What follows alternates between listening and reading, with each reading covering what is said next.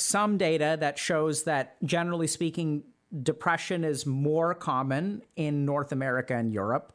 But there are caveats to that, which is that the interpretation of mental illness seems to be different in different cultures.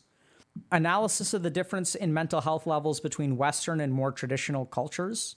Role of religions / the lack of greater life purpose. It's a great question.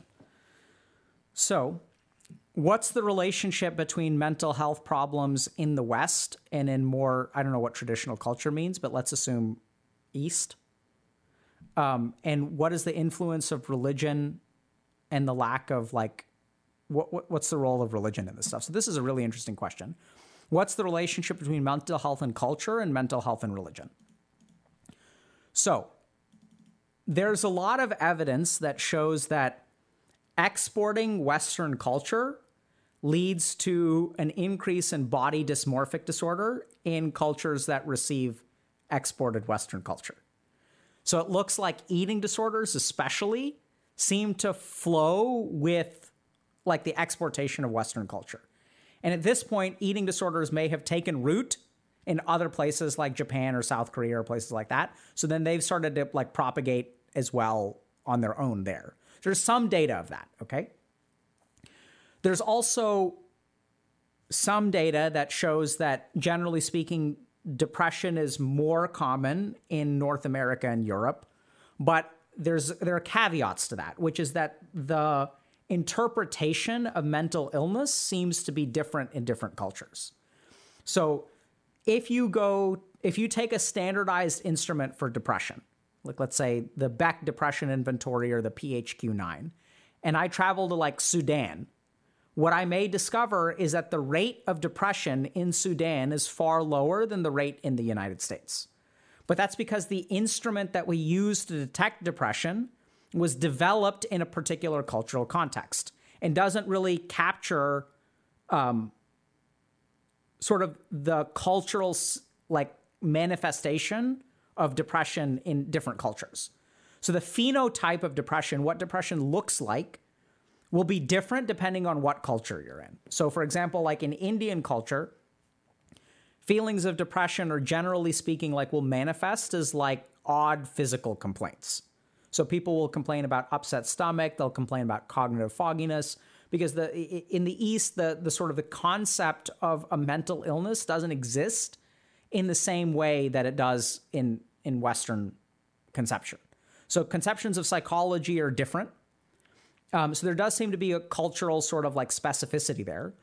But this is where, if you do more advanced research, what you tend to find is that if we sort of say that depression looks different in different cultures, but then if you tunnel down further, okay, if it looks this way over here and it looks this way over here, is the percentage of people who suffer from these two things basically comparable? And the answer is, generally speaking, yes.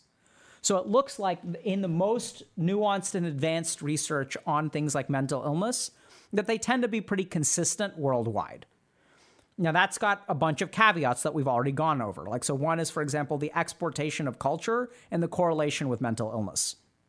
So that could be a factor there.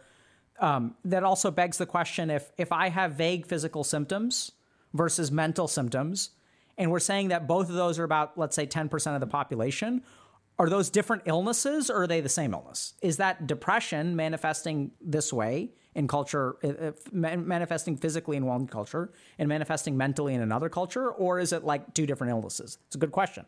We have no blood test or no genetic test or no final test for depression, so we don't really know. We also know that, for example, the instruments are culturally sensitive. So if you move it to a different culture, if I take the Beck Depression Inventory and then I go administer it to people in Russia, who knows how well it'll translate? Their experience of depression may be different. So the short answer is we're not really sure, but chances are, my sort of conclusion, which is highly disputable, by the way, is that generally speaking, if we look at the neurochemical processes that lead to mental illness, they tend to be pretty conserved across humanity. So we know that schizophrenia exists everywhere. But there's also other kinds of very interesting data, like the likelihood of developing schizophrenia is greater if you're an immigrant.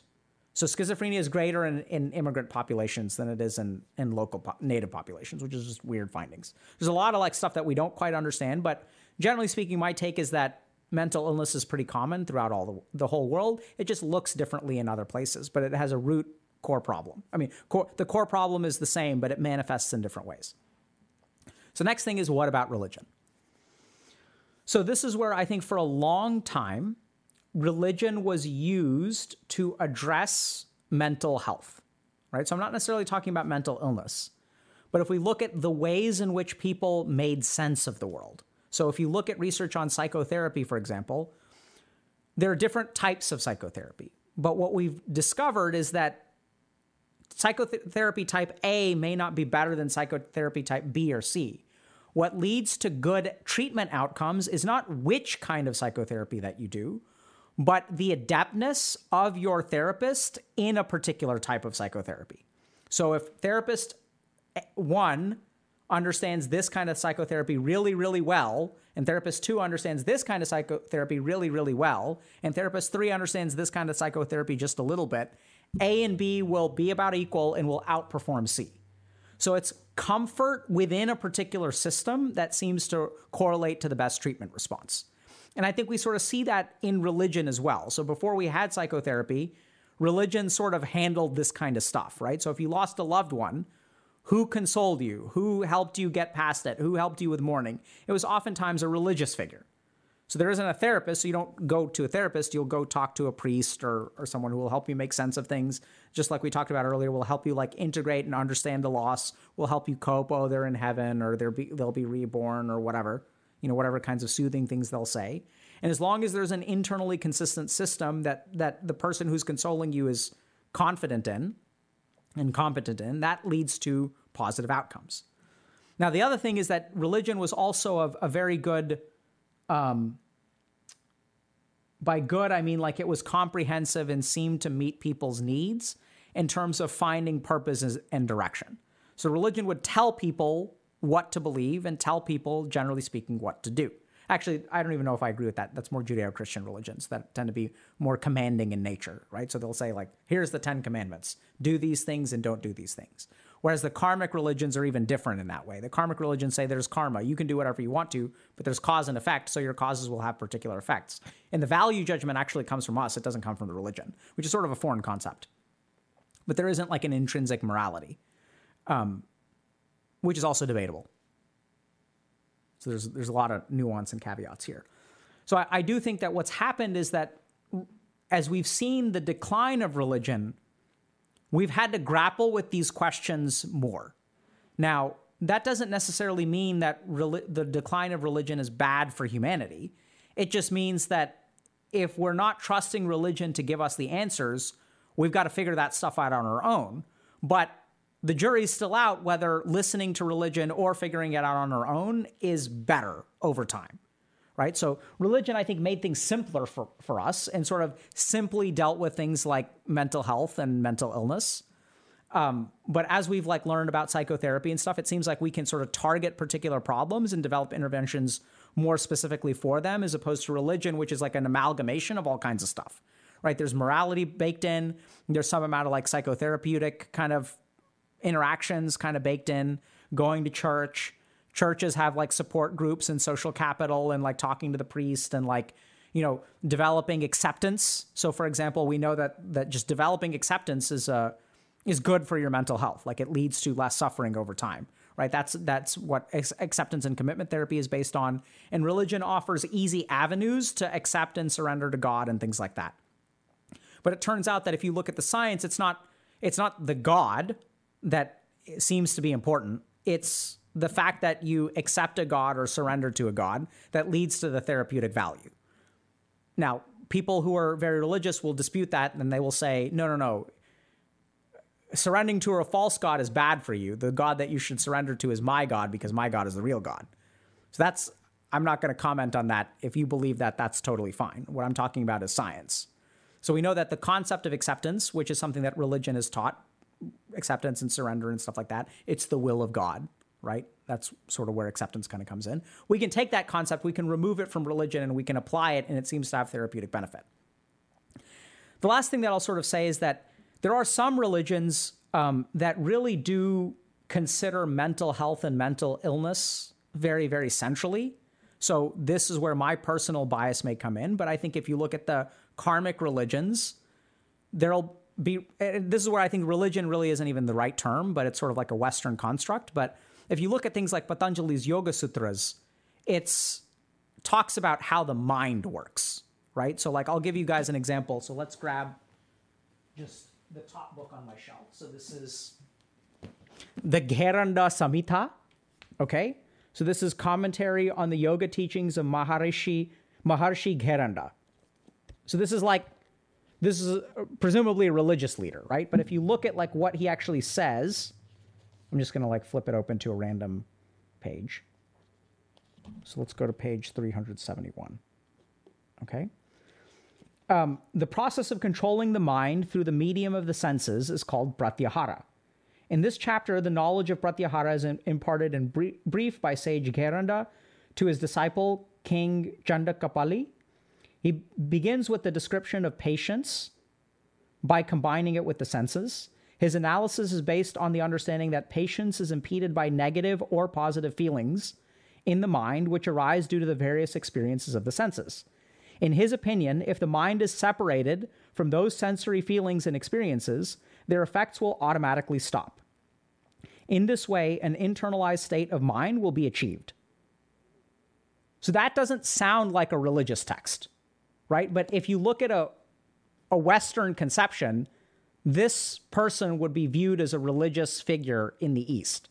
But I think that the yogic perspective and like this karmic tradition is like very, very into how the mind actually works, the nature of suffering, the nature of happiness, the nature of thoughts and where they come from.